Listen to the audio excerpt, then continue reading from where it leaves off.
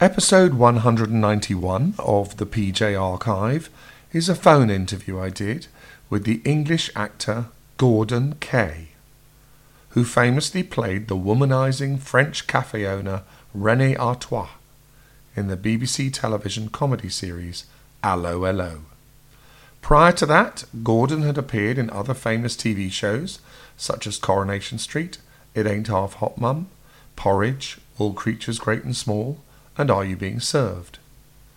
Gordon starred in all 84 episodes of Allo Allo between 1984 and 1992, and 1,200 performances of the stage version. In January 1990, Gordon suffered serious head injuries while driving his car during a storm in London. He died in 2017 at the age of 75 after suffering from dementia. My interview with Gordon took place in 2006 when he was about to embark on a UK tour of the play There's No Place Like a Home. I didn't become an actor professionally until I was 27, so I was quite late in life. I'd worked in industry before then. Yeah. One of which was a wine company, which was odd given that several hundred years later it seemed I was going to be playing a French bistro cafe owner in wartime France. These things one can't forecast, and it's perhaps as well that you can't, because you think, I mean, unless you're determined to do something. My determination tends to be about travel. I've just recently been to New Zealand again, because the oldest member of my family was 93, and she's my cousin, and she has a son and daughter, and there's 49 of them over there, 3 generations. Are you a show-busy family? No. Well, insofar as me, yes. That's it? That's it. Really? Yeah. So what did your parents do for a living? My father was an engineer, and my mother, before I was born, worked in a mill. May we know what their first names were? My father was Harold Kaye, K-A-Y-E, Mm-hmm. and my mother was Gracie. Say goodnight, Gracie. We didn't have that in those days. I mean, Burns and Allen hadn't come along in those. Well, they had come along, but we hadn't seen them on telly. So we never got to say goodnight, Gracie. My dad would have had to be urged by me to say that. Oh. Do you still have any relatives left in Huddersfield? No, I don't have any relatives. I do have relatives, but they're not in Huddersfield. Right. But we're now down to 6 cousins, and I'm the youngest. Right. But you coming from Huddersfield, surely you could never have imagined becoming a celebrity one day, did you? Well, no. That's absolutely true. But having said that, James Mason was born in Huddersfield. Yeah, right. I didn't know that. That Oh. James Mason. Oh, right. Harold Wilson, who was a showman, is not a showbiz. Mm. So what maybe first... there's something in the air or something in the water. Yeah, what was it first attracted you to show business then? Was it a film that you saw that you thought, that's it, that's the life for me? Not especially. I mean, I was rather plunged into it by a mate who went to the local, then technical college, to the drama group, and said, you ought to come down, it's great fun, I mean, you can help paint the scenery or pull the curtains or get the props together and whatever. Come down with me one night. We're here, it's Thursday night, we're going down. So I'll call for you, we'll go down. So I went down. Unbeknown to me, he had had a letter earlier in that week, and we went into the rehearsal room, and they were doing a play. He was playing an American film director, and he went and he introduced me to the director, and he said, Mike, I got a bit of bad news. When the play, or before the play starts, I've been accepted in Birmingham to Teachers Training College, so I won't be able to play the part. But this is my mate Gordon, and I'm sure he'll be good in it. No, down on the trolley bus saying, listen, I'm going to, will you do it? I said, oh, great, here's a script, go up there, the guy's American, just read that from up there. So I went up on the stage, which was all of 5 feet above the ground floor, as it were, the floor of the room, and had a quick look through it and then did it. It was terrific, that's going to be great, you're going to be great, it'll be wonderful. I think what hit me then was being up there. This sounds terribly pompous, but I think, I like the view from here. This is okay. Yeah. And we did it, and it was funny, and we got laughs, and I thought, and then I was asked to do some more. Then I went across to Bradford, which I'm nearer to now than I would have been in Huddersfield. But I couldn't drive. I used to go on the bus. Sometimes, because I get travel sick, I would take 3 buses to get home, you know, at night. Luckily, they were every quarter of an hour. I would have to get off and wait for the next one and pay again. Gordon, do you have brothers and sisters? No. You're only child? Yeah. And is it true that you once interviewed the Beatles? Yep. Can you tell me a bit about that? I was amazed to read that on the internet. Yes, there you go, you see. I'd be amazed to read it on the internet. I do have an internet facility, but I don't go looking for... Well, I'm looking for things like that. Do you still have a tape of that interview? There is a tape somewhere, yes. Right. Yes, but it would be on reel-to-reel. Gas-powered tape recorders and all that. Was it face-to-face? Yeah. What There was were 9 of them in the room. It's a bit freaky. Huddersfield Hospital broadcast, which I worked on. There were only 2 people under the age of about 60 who worked there. And we used to go around to hospitals and get requests, and then on a Monday and Thursday, I think, there were sort of record requests. Because there were quite a lot of young people in hospital or in the TB sanatorium and things like that. And of course, Mantovani is lovely, and Kathleen Ferrier, yeah, people like that.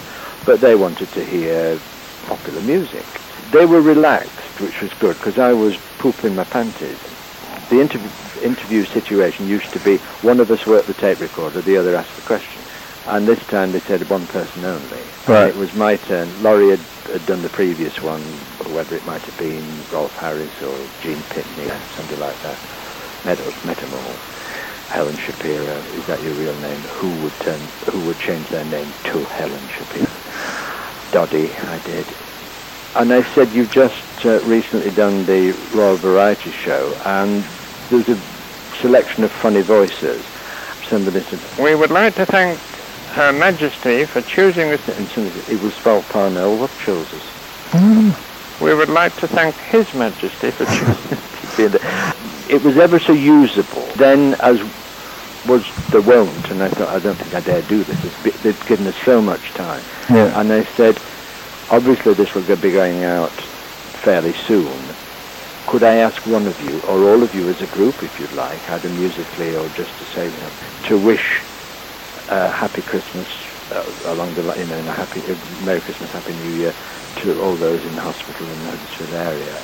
Oh, yeah. And so they did. Hello, this is John. I just want to say I've been in hospital and I hate it, but I'm sure it's a wonderful place if you remember you're coming out when the weather gets better and all that. And I think, treasure, you know. And wait to repeat it several times. Did you get their autographs or have a photograph with them? No to the latter part, but yes, we're still back at the Huddersfield Technical College now, and there was a rag magazine, or a magazine that went out, and I did an article, and I had to submit it to Brian Epstein.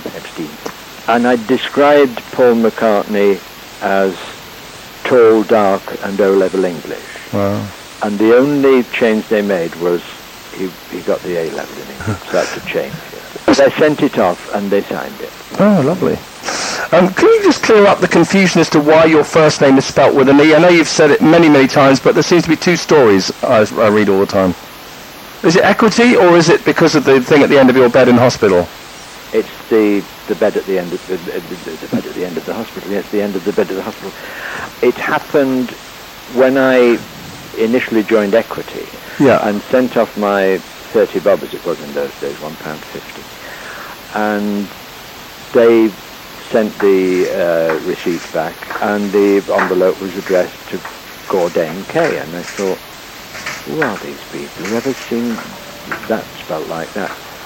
Before I could write back and say, please note, the spelling of my name is Gordon, as it should be, I had a kidney complaint and was rushed to hospital. I'd passed out, I think, and my father came with me, and we were sitting at the side of the bed when I came round. And at the top of the bed, they'd put GORDEN KAYE. And I thought I'd keep it. Would it be true to say that Coronation Street was your big break?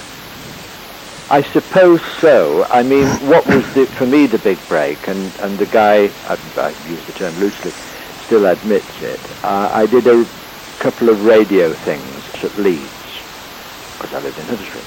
And working there with Alfred Bradley, who was supremo of drama and things like that, was this so-called writer eventually called Alan Ayckbourn. And I was doing amateur work in an Among, and we had a one-act play festival in Bradford at the Bradford Playhouse, which is now the Priestley Theatre. And he was the adjudicator. So for 5 nights, Monday, Tuesday, Wednesday, Thursday, Friday, he saw 3 one-act plays, and on Saturday he made his decision as to who best actor, best actress, best play, best this, that, and the other. And he gave me best actor. Oh, wow. And he gave our play best play, and there were shouts of rigged, you know, from the visiting companies who came from other parts of the north. Gordon, which of the current Coronation Street cast were in it with you at that time? Bill Roach, he's been forever. But I did have the joy when I was in it and did 54 episodes. We were in black and white 4 weeks and then went into colour. But to work with Violet Carson. Oh, yes. And with Doris Speed, Annie Walker, and with Arthur Leslie, Jack Walker, and the oldies, you know, the good old person, and of course with the delightful Patricia Phoenix, who'd seen me at Bolton doing a play and brought Harry Kershaw across, or sent Harry Kershaw across, and that's why I was asked to go for audition to play her nephew.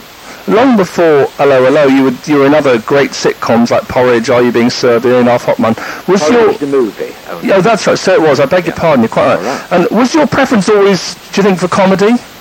I suppose that's what kind of led me into it, because I have a fairly reasonable ability to get the laugh, you know, to find my way towards getting the laugh. In a way different from, I mean, I watch a lot of television, and I like comedy on television. I find a lot of some of the American stuff very, very, very good indeed. Very well written and beautifully played. Frasier is my favourite show, because it's done terrifically well.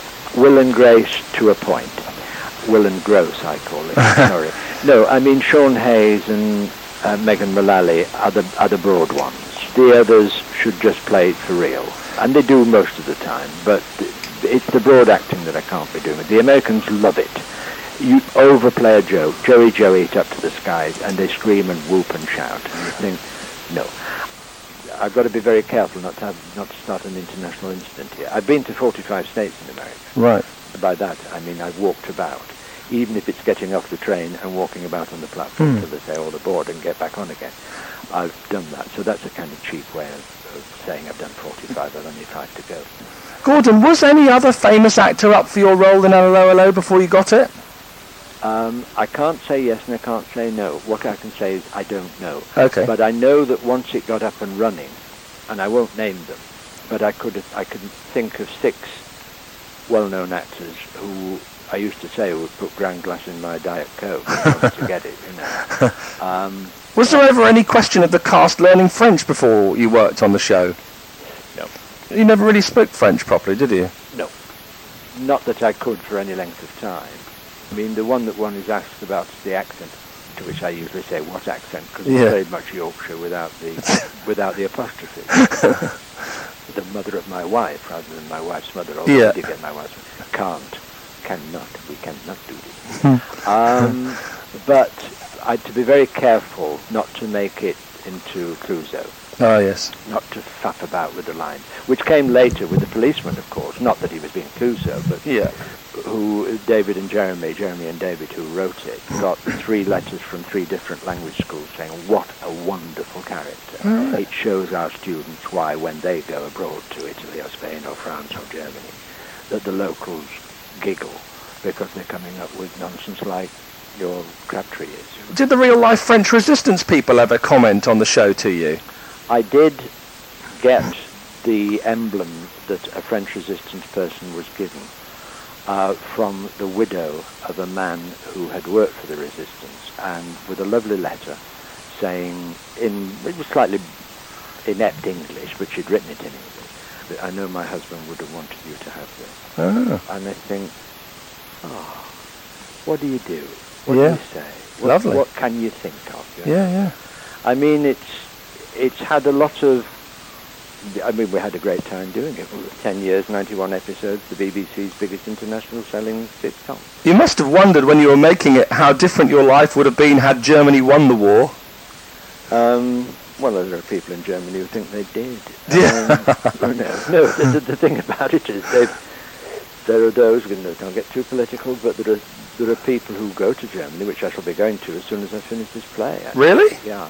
To do what? Oh, for a little break. Oh, okay. I'm going on a Rhine cruise, briefly. Be funny if the Germans recognised you. Well, they could, because it's shown in Germany now. They were amongst the last to get it, but we're in three figures countries. It's 100 and some countries that it's shown in. So it's going for a quiet holiday is a long lost wish. Oh. Because the Brits who have gone along like you have as a traveller say, oh, look what it is. Oh, yeah. And they think I make it up, you see. Go on, do 5 minutes. Yeah. Well, I bet you've been plagued by Allo Allo catchphrases over the years. Yes, wrongly interpreted, of course. I use that phrase. Yes, they give you the wrong ones, yeah? Well, they come and say, listen very carefully, I am only going to say this one time. And you think, no. And those who say, hello, hello, hello. I said, no, that's the police program. Yeah. Ours are just 2 hellos. What's been the most bizarre occasion on which you've been recognised and quoted something at? Well, it wasn't really a something at. I was doing a PA in Singapore. Yeah. And it was top-notch stuff at one of the Hyatt hotels who were reopening their ballroom.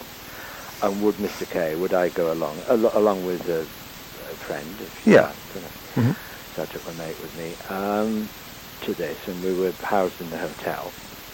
And it was a very special, remarkable dinner.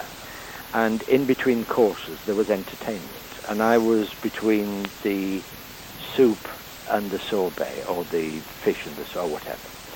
And found out from the manager who welcomed us both to this wonderful hotel, that about 60% of the audience would be Chinese and wouldn't understand English. And I said, well, oh dear, well, I know what I'm doing, and that's all I really can do. I can't speak Chinese, and there's a slight worry. However, my mate was left at the table, obviously, and I went away and put my bits on. And you dressed up as René? Oh, yeah. Yeah. And I did my 15 minutes, and it went really well. And scuttled back to the table and sat with there were some expats there, and this guy said, you see the lady opposite? And indeed, there was this not unattractive, rather large lady. I don't mean huge, but fairly big. Yeah. But the shiny bits were real. I'm talking diamonds, rubies, sapphires, you name it. And they said, do you know who that is? I said, no idea, I don't know very many of the locals here. He said, that's the Sultan of Brunei's daughter. I said, oh? Said, well, of course, he owns Hyatt. I said, oh, she's coming to keep an eye on the job, you know. Did she laugh? He said, oh, yeah. Yeah, she speaks English. Oh, good, and so do the others, you know, and blah, blah, blah. Then I was asked to go back and work along with the commentator, the compere, who spoke both Singaporean and English, but not that night, and he was a radio man. And we had a quick double, because the tickets had numbers on them, and the prizes were things like, you know, you pulled a ticket out, and they had the name of the people on, of course, as well, you know, who you pulled. And there were things like a 3-month tour of South America, flying first class in all directions and staying at 4- and 5-star hotels. I've been very fortunate, you know. Yes, a lad from a terraced house in Huddersfield who doesn't live in Huddersfield anymore and in a terraced house. And the sun is shining here, and the reservoirs are still full. But I've been very fortunate. Yeah. It is I mean, other actors have said that, being in the right place at the right time. Yeah. Gordon, somebody recently wrote to the Daily Mail asking what happened to the fallen Madonna with the big boobies. Do you know? Well, as far as the show itself is concerned, René, who ran away with Yvette, got it in the final episode. The real one, the original that was painted, is the property of Mr. David Croft, who lives in Suffolk. Is it in his living room then? I'm not sure where it is. I haven't been up there for a while. Right. The good thing about our rehearsals, they were in Norfolk, you see. We were based in Swaffham, which most of David's things were done up there. You know, Heidi High was done out at Warner's on the East Coast, South-East Coast, which meant that on certain Sundays, because we were up there for 3, maybe 4 weeks at a time doing filming before we started rehearsal, outdoor stuff, French Norfolk, we'd be invited to David's for Sunday lunch, which would make the Ritz Hotel blench, you know, the quality, and you just wonder, you think, oh, I wonder which Sunday he's going to pick. I hope he picks me this time. Because he didn't invite us all at once. Presumably, though, one of the disadvantages of becoming a household name through that show was press intrusion into your personal life. How difficult did you find that to deal with? Well, you don't expect it, and it's like anything. If you don't expect it, you have to deal with it full on, you know, or as best you can. You hope, you keep your fingers crossed, you wonder if there are... I mean, you have to accept that journalists are doing their job. The fact that you don't like what their job entails, in my particular case, when they're having a go at it, the thing about it was that I did have some friends who were journalists. Yes, I know. You used to live next door to Hilary Bonner, didn't you? Next door, but 2. Yeah. And therefore it was with her help that I beat another of the Mirror Group newspapers, because the people who were going to blow the whistle on it, and I got it into the Mirror on the Saturday morning. But then I had 2 shows to do, and I think with 2 full houses with the Palladium, and I'm on stage first, the curtain goes up, it's the set, and the music fades away, and I come down the stairs. Fantastic. And start to talk to the audience. And I think there are people out there who probably, for good or bad reasons, have read the Daily Mirror. Yeah. Nobody did, and the second house, when I came down for my curtain call at the very end, they stood up. That ain't so bad. I'm doing the job. Yeah. That's it. I know you supposedly can't remember anything about your accident, but what chance of survival did the doctors give you? Do you know? They didn't say anything about that. Right. I've never been to... I'm not keeping that from you, because No. I don't know. I remember... I mean, the sad thing is, and it's a slightly freaky thing, because eventually when I came away from hospital and repatriation, or whatever they call it... Rehabilitation, It sounds almost military. And went to see Mr. Rice Edwards back at Charing Cross Hospital, which is not in Charing Cross, it's in Hampshire. Yeah. Well, you're a southerner, why would you know where? Fulham Palace Road. Thank you. And it should have been Fulham then, shouldn't it, really?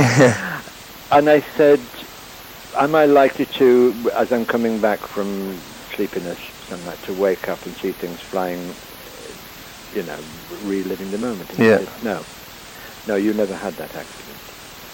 He said, you're probably aware that, or you probably seen on television or read in books, that the mind has a way of keeping things on the back burner until the moment when it's going to take you by surprise, and you suddenly see things flying. He said, that never happened to you. I said, well, it did. It was in all the papers. He said, well, of course it happened, but it didn't happen to you in that way. Right. He said, you were driving along, or you were coming to a standstill, and he snapped his fingers, and he said, and the next thing you knew, you woke up in bed 3 weeks later, or 2 weeks later. Have you had any lasting effects? Not as far as I know. But my answer to that is, who knows what I would have been like if I hadn't had the accident. And when I go and work in Australia, or when I go, and I've worked in New Zealand, of course, since that time, I wasn't able to go to Australia in 1990 because of it, but I have been back since to the west coast of Perth. And when you go there, people say, how are you then, Gordon? I said, fine, it could be anything else. And I looked at, no, since you had that accident.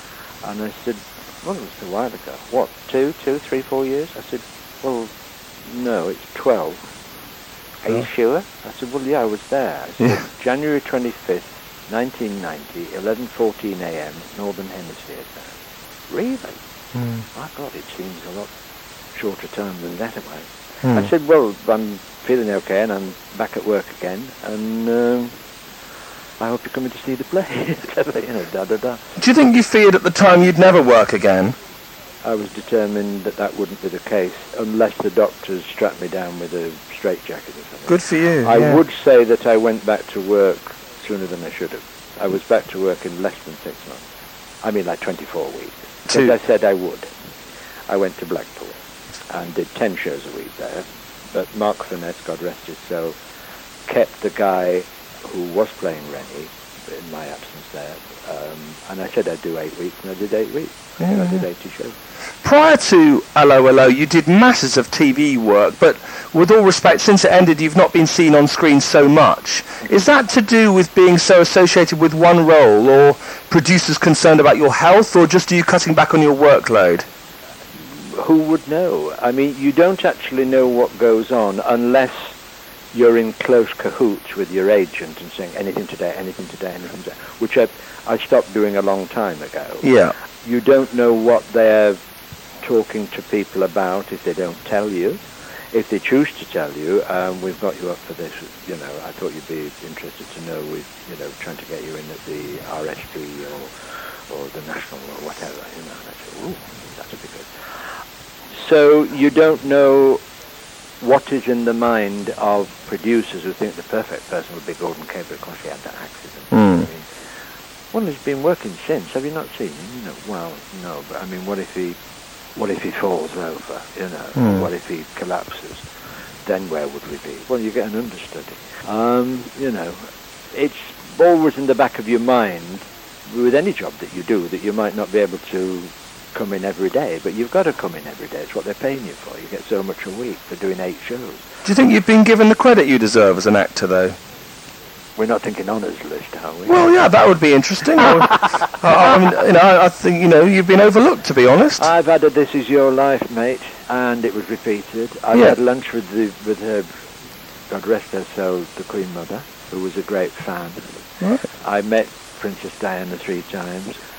Far be it from me to let you think that I was invited to Clarence House for lunch with Her Majesty. No, it was BBC Broadcasting House. Right. There were 20 of them. I was number 18 in the lineup as she was brought into the room, and she came down, just smiling and talking. Then she got down to the sort of, I was number 18, she got down to number 16. I think that was Jim Moyer, who was head of light entertainment. Yeah.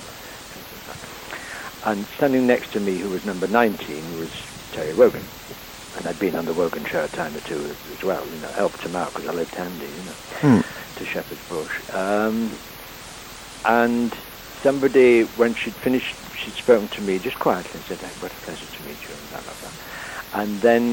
And then somebody came, she was with Marmaduke Hussey, who had been to pick her up, as it were, you know. And somebody appeaed with a small tray with a drink on it, a dark-coloured drink. She didn't take it because she'd got somebody else to speak to after Terry Wogan. And he said, what would that be then, rum and coke, Your Majesty? And she said, no, your friend here would understand better. It's gin and Dubonnet.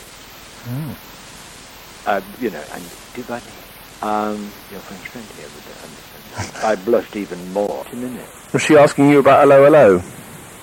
Not really, no. I mean, kind of, but you don't know. You find out very early on, which I'd found out not on that occasion, on previous occasions I'd been introduced at charity shows and things. You know, it was where I first met Diana. Standing next to Robert Wagner, who was all but dirtying his pants. I mean, he's wobbling up. I said, "What's wrong?" Because she's getting nearer. He's coming along from our right. I'm before him, and then he's next. And he was doing love letters with Stephanie Powers, yeah. And he said, "It's all right for you guys. We don't have royalties." He said, "You probably get these sent to you every week." I said, "Well, not every week, but, you know, yeah, we're nervous, but control yourself, man. They'll throw a blanket at you." All that. Anyway, she came along, and you know that you don't speak until you spoke. You don't say, "Oh, it's nice to meet you," or anything like that. And we were chatting for quite a while, and then she said, "Well, it's very nice to see you. You've made me laugh so much. It's been lovely." And then she moved on to Your Royal Highness, Mr. Robert Wagner. And she said, "I suppose you realise half the female population of the audience are waiting outside for your autograph, don't you? How's the play going?" And he said, "Oh, you know about that?" She said, "I do watch Wogan." I thought I shouldn't be listening to this. So I turned to Rosemary, who was next to me, the girl who can sing without a microphone and be heard everywhere in Britain. And said, I can't remember who it was that was in a line-up and met the Queen Mother, and he said, you just stare straight ahead. You're aware out of the corner of the right eye that she's coming. And there in front of you is this delightful creature. Oh. And she's got a ruby round her neck. He said, as big as my fist. And I'm just staring at that, and I can hear him, and I can't turn my eyes off the bloody ruby. I know, it's worth Britain. No. Talking of that, Gordon, because you explained earlier, Allo Allo is sold around the world, many people probably assume you're loaded. How true would their assumption be? I don't have a ruby that size, and if I had, I wouldn't wear it as a line-up. I'm not a pauper. It's quite a while ago, he said arrogantly, that I get letters from the bank managers saying, "Dear Mr. Kaye, unless." I don't get those anymore. In fact, I've been surprised that my bank manager has taken me out to lunch more than once. How many homes do you have around the world then? Just the one? Just the one. It's in Yorkshire. I don't exactly have a view of the Dales, but on a clear day I can see the edge of Ilkley Moor. Oh, that's good. And if it weren't for the tree and the moor in between, I could see Haworth. I did 22 years living in London. Not an original quote, but I became suspicious of air that I could see. Right. And I went back to God's own county, because I knew that that's where I'd come from, and it's where, whether I end up here or not, I mean, we mustn't look upon it in that view, but I couldn't really wait. I waited 22 years. I would have gone a bit sooner, except I'm in the Grand Order of Water Rats, the world's largest showbiz connected charity. And in 1999 I was voted King Rat of the order. So I knew where I was going to be for 1999. As past King Roy Hudd said, if you're elected king, you stop working for a year. Yeah. You can't, unless you're lucky enough to be employed in London, in a London theatre. May we know what your home is like, Gordon? Is it like 5-bedroom detached or something, or...? It's a 3-bedroom detached, Victorian Yorkshire stone villa. Right, excellent. With a manageable sized garden. And how much evidence of your career is there in your home? A bit, but it's, well, a fair bit, but it's in a reasonably small room, my office. Pictures from the past. There's an Allo Allo wall. There's pictures of myself and colleagues and the odd review. I've kept the reviews, but they're in the box somewhere. We're worth keeping. The original from Punch magazine, who did a caricature of me. The boss got me that. By the boss, I mean David Croft. Gordon, may we know if you live with anyone? Not as far as I know. You may ask that, but no, I don't have my own. Chums say, you ought to get a dog, either a dog or a cat. I said, well, yes, I like either. I'm not allergic to either, I said, but you've got to consider them as living creatures. And if I'm going to be going away for 3 months to Australia to do a play, or, not that I'm bothered about putting them in kennels, but you think it freaks them out, it buggers them up. You know, it's like putting your family in a rest home or something while you're away because you can't be bothered. And all right, I could take a dog with me across the channel if I wanted to, but let's be, you know, I mean, I made a corny joke at the Water Rats Lodge one time, saying that if the owner of Harrods changed his name to Mohammed Al Fido, he probably could get a British passport now. It's a corny gag. Do we assume there's no one special in your life at the moment, then? Everybody and nobody in particular, really. Everybody is and nobody in particular. Yeah. I could say I wish it weren't so, but don't. Yeah. Don't let's go into that area. Okay, fair enough. And what do you enjoy doing away from work, apart from travelling? Watching my new flat screen home cinema sound television set. Good for you. It isn't as big as the room. It sometimes feels as if it ought to be. It's just a nice picture, and I'm still waiting for the high-definition box. Which of the sort of celebrities that we know are friends of yours? You know, which ones do you sort of socialise with? Well, up here we don't get a lot of celebrities. No. I mean, I do occasionally. I don't watch Countdown, but occasionally if I know Jeff Durham, who is the ex-husband of Victoria Wood. It's sometimes on there because he's a very good magician, illusionist. Is Jeff. I don't mix with him, but I did, courtesy of Victoria's producer, go and see her on her second bout at the Royal Albert Hall. Yeah, she's good. And it wasn't full, but it was nearly full. There'd still be about 6,000 people. And it was next to the last performance. And I sat with Jeff, and I said, she still does the normal ending, you know, can't do it, won't do it. She's just been voted the funniest woman of all time. Do you think that's, who would be your choice? I'd go along with that, although I think it's a bit over the top, and I think she would think it would be a bit over the top. Yeah. I mean, I won't say I go back a long way, but I'm well aware of Gertie Lawrence, who worked with Noel Coward. Yeah. And Hermione Gingold was a funny person. But it's, you know, I think Julie Walters is a match for Victoria. She's good. And Victoria makes her a match for herself. She writes for her. She writes best for Julie. Oh, she does, right. And she's not the best writer for Julie. I mean, Bleasdale and Willie Russell and people like that.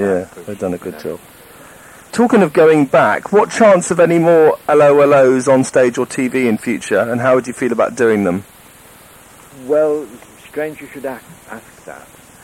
It would be improper of me to reveal what has come to light in the last 7 days. Oh, yeah. Because it may occur and it may not, or it may occur without me, because I'm going to be busy with this play until December 2. It was a thought of something that might occur with a Christmas tinge on it. Right. The sad thing is, being practicable about this, is that quite a lot of my colleagues are no longer with us. Yes. I mean, we've got Carmen, Richard Marner, Rose Hill, Jack Haig, Kenny Connor, who have passed from us. But something may be afoot for towards the end of the year. Things move along. Would you like to do it, though, if you could? I wouldn't like it to be done without me. Okay, tell me this. Of all the great work you've done, what are you most proud of? This will surprise you, I think. The best acting I've done was in a short-lived, sadly, because it was that kind of a summer and that kind of a theatre that we were placed in, was Harvey. I played Elwood P. Dowd in Harvey in 1995, and we came to the Shaftesbury Theatre, and we didn't do the business. And in 3 consecutive weekends, 11 shows in the West End closed, none of them musical. And we were in the middle, we were in the second of the three weekends. To work with Frank Thornton, who is tremendous. I'm a great mate of Frank. I worked with him, obviously, in Are You Being Served? And he was in Harvey. And what ambitions do you have for the rest of your days? Oh, it's Gordon Kaye, the Twilight Years, mate. There is, Paul Elliott told me when he first interviewed me, or I did my, not quite an audition, but with him, that there is television interest. Now, neither he nor I suspect any of the other bodies in the piece, can think that it's going to be a kidnap each week. So who knows about that? And I don't know which television organisation have expressed interest, but that became something. I mean, I know that June Whitfield was approached. Oh, yeah. And she said, "Oh, darling, you know," allegedly, she said, "not touring." But if it becomes a tele-possibility, talk to me again. Yeah. But she's a big 80, is June, and that's very, very hard to believe. As it was with Carmen, she was 80. God bless her. We didn't know. Nobody knew how old she was. She never told anybody. And what about away from work, though? What would you like to do? You know, in the is there any sort of ambitions you've got, like climbing Everest or go up in a biplane or something? Well, I am hoping next year to go to Machu Picchu. Oh, right. Because I've wanted to go there. I've never been, obviously. And I'm kind of mentally tidying up before I do go horizontal and leave the planet. I'd like to go back to Bali again, and there's a possibility of that because I've met up with a chum I haven't seen for 10 years, about 6 weeks ago, who was based in Bali. That was after the Singapore, you see. Has Mr. Kaye ever been to Bali? If yes, would he like to go again? If not, would he like to go? And the answer was he hasn't and he would. Oh. And on the air bridge going down, there was a lady with matching luggage, you know, 2 Singapore Airlines carrier bags, who turned out to be from Manchester, and she was hovering and waiting And I'd seen her gesticulating, you see, and, to her people that she was with, and she hung back. And when I got abreast of her, and she said, "It is you, isn't it?" And I said, "Well, you could say that to anybody, and the answer would have to be yes." "I knew it was, I knew it was." And then she pushed away back, "It isn't, it isn't," and all that. She didn't say, "You are the guy off telly," or "the guy that plays Rennie," or "You are Rennie Artois, aren't you?" Or she just, "It is you, isn't it?" Which is an odd question, but we got the right answer. Yes, it is. It's me, and he's him, and she's her. And you are you, aren't you? Don't let anybody tell you any different. Do you actually like France? Or the French? The answer is interesting. Yes, I suppose yes overall. Ooh. Carmen and I were treated to, when they eventually, the French decided to buy the series, Canal Plus, bought it in 1989. Apparently something happened 200 years before that, can't think what it was. But they thought it would be a nice idea to give us lunch. Oh. And there was this bistro at the side of the Seine, right in the middle of Paris. Yeah. And they gave us what you might call a wartime lunch, lentils and strange meat. And of course, they're your hosts, so you don't say, "What in the cracky is this?" you know. And you smile. And then one of the publicists said, "We're going to send you to a specific place," on the way back to the airport. And of course, at that time, the Eiffel had 200 years on it and all that. And it was a beautiful day, blue sky and all that. And they took a nice colour picture of Carmen and I together with the Eiffel Tower between us in the background. And then they rushed us back to the airport, and we missed the plane. They wouldn't Air France wouldn't let us on board. And we could see people the other side of the barrier there, and they wouldn't let us in. And they said, "But we've got to be back. We're at the Palladium, you know." Carmen burst into it. I said, "Come on, settle down." What do you want? You want coffee, tea, blah, blah, blah. Got that. I said, I will now go to the information desk and find out when the next flight is that we can get on. And we were flown back to Gatwick. There wasn't one to Heathrow that would have got us back in time. Hilary Bonner was there, saw the difficulty, apparently went to the captain once the flight was airborne and said, "Can you radio through to London, to the Daily Mirror, to see if their helicopter can come to Gatwick and get Mr. Kay and Mr. O'Bara back to London?" He did. The helicopter was out on news, so she tried her damnedest. Yeah. And we got back. We were late for the half, but we got back. And of course I'm first off on stage and Carmen is second. So we did it. And not even a letter of apology from the BBC or anything. Yeah.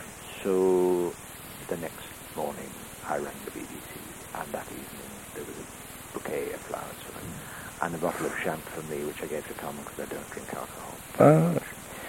And I thought, you were there, you damn fools. You saw us struggling. You didn't say, but, we are the BBC. You've got to let them through.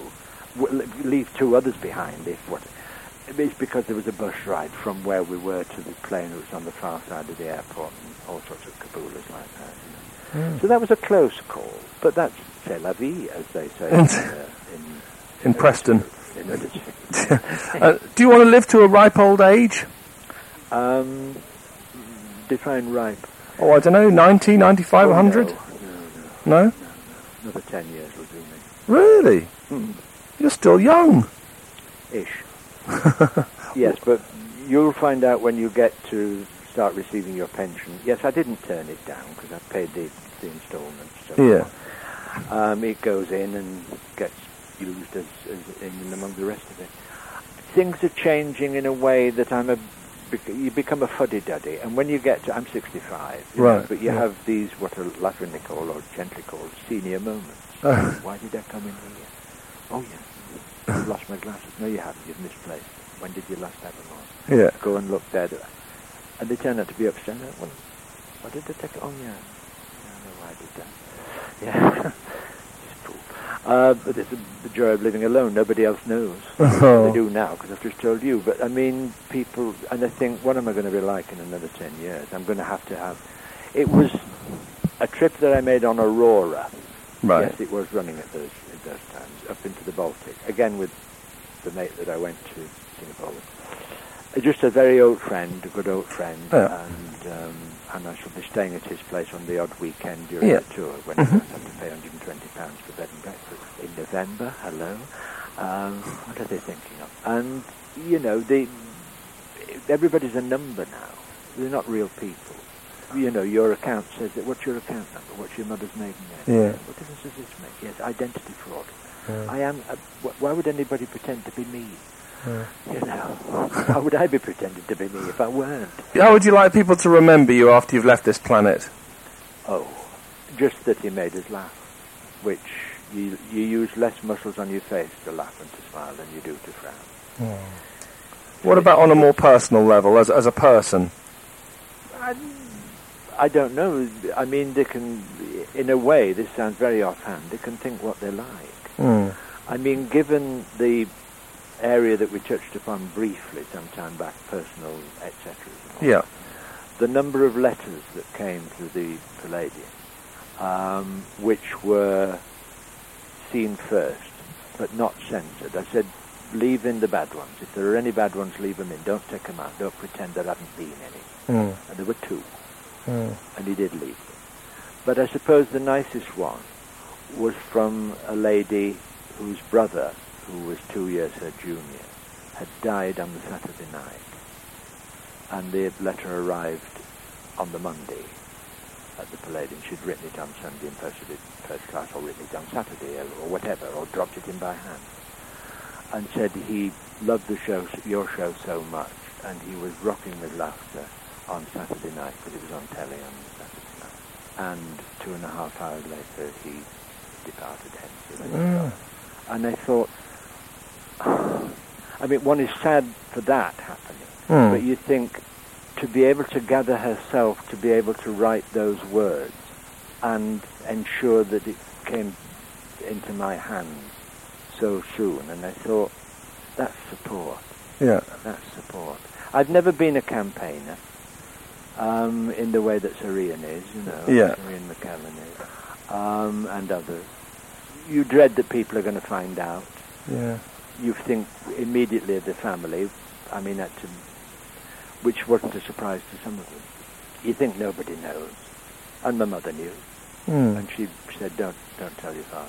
But c'est la vie. I said it again. How do you feel about the fact you'll always be best remembered as René? I don't think that's a bad thing.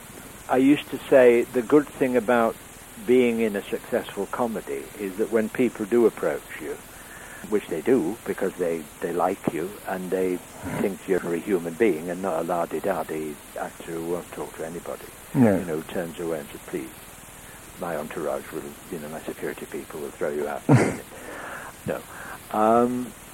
That you have reached them and you're kind of happy about that, and if they feel comfortable, you feel comfortable. Yeah. And, you know, that's a nice thing. But I've thought, if I played a rotter, I mean like Dirty Den in a way, or somebody like that, Yeah.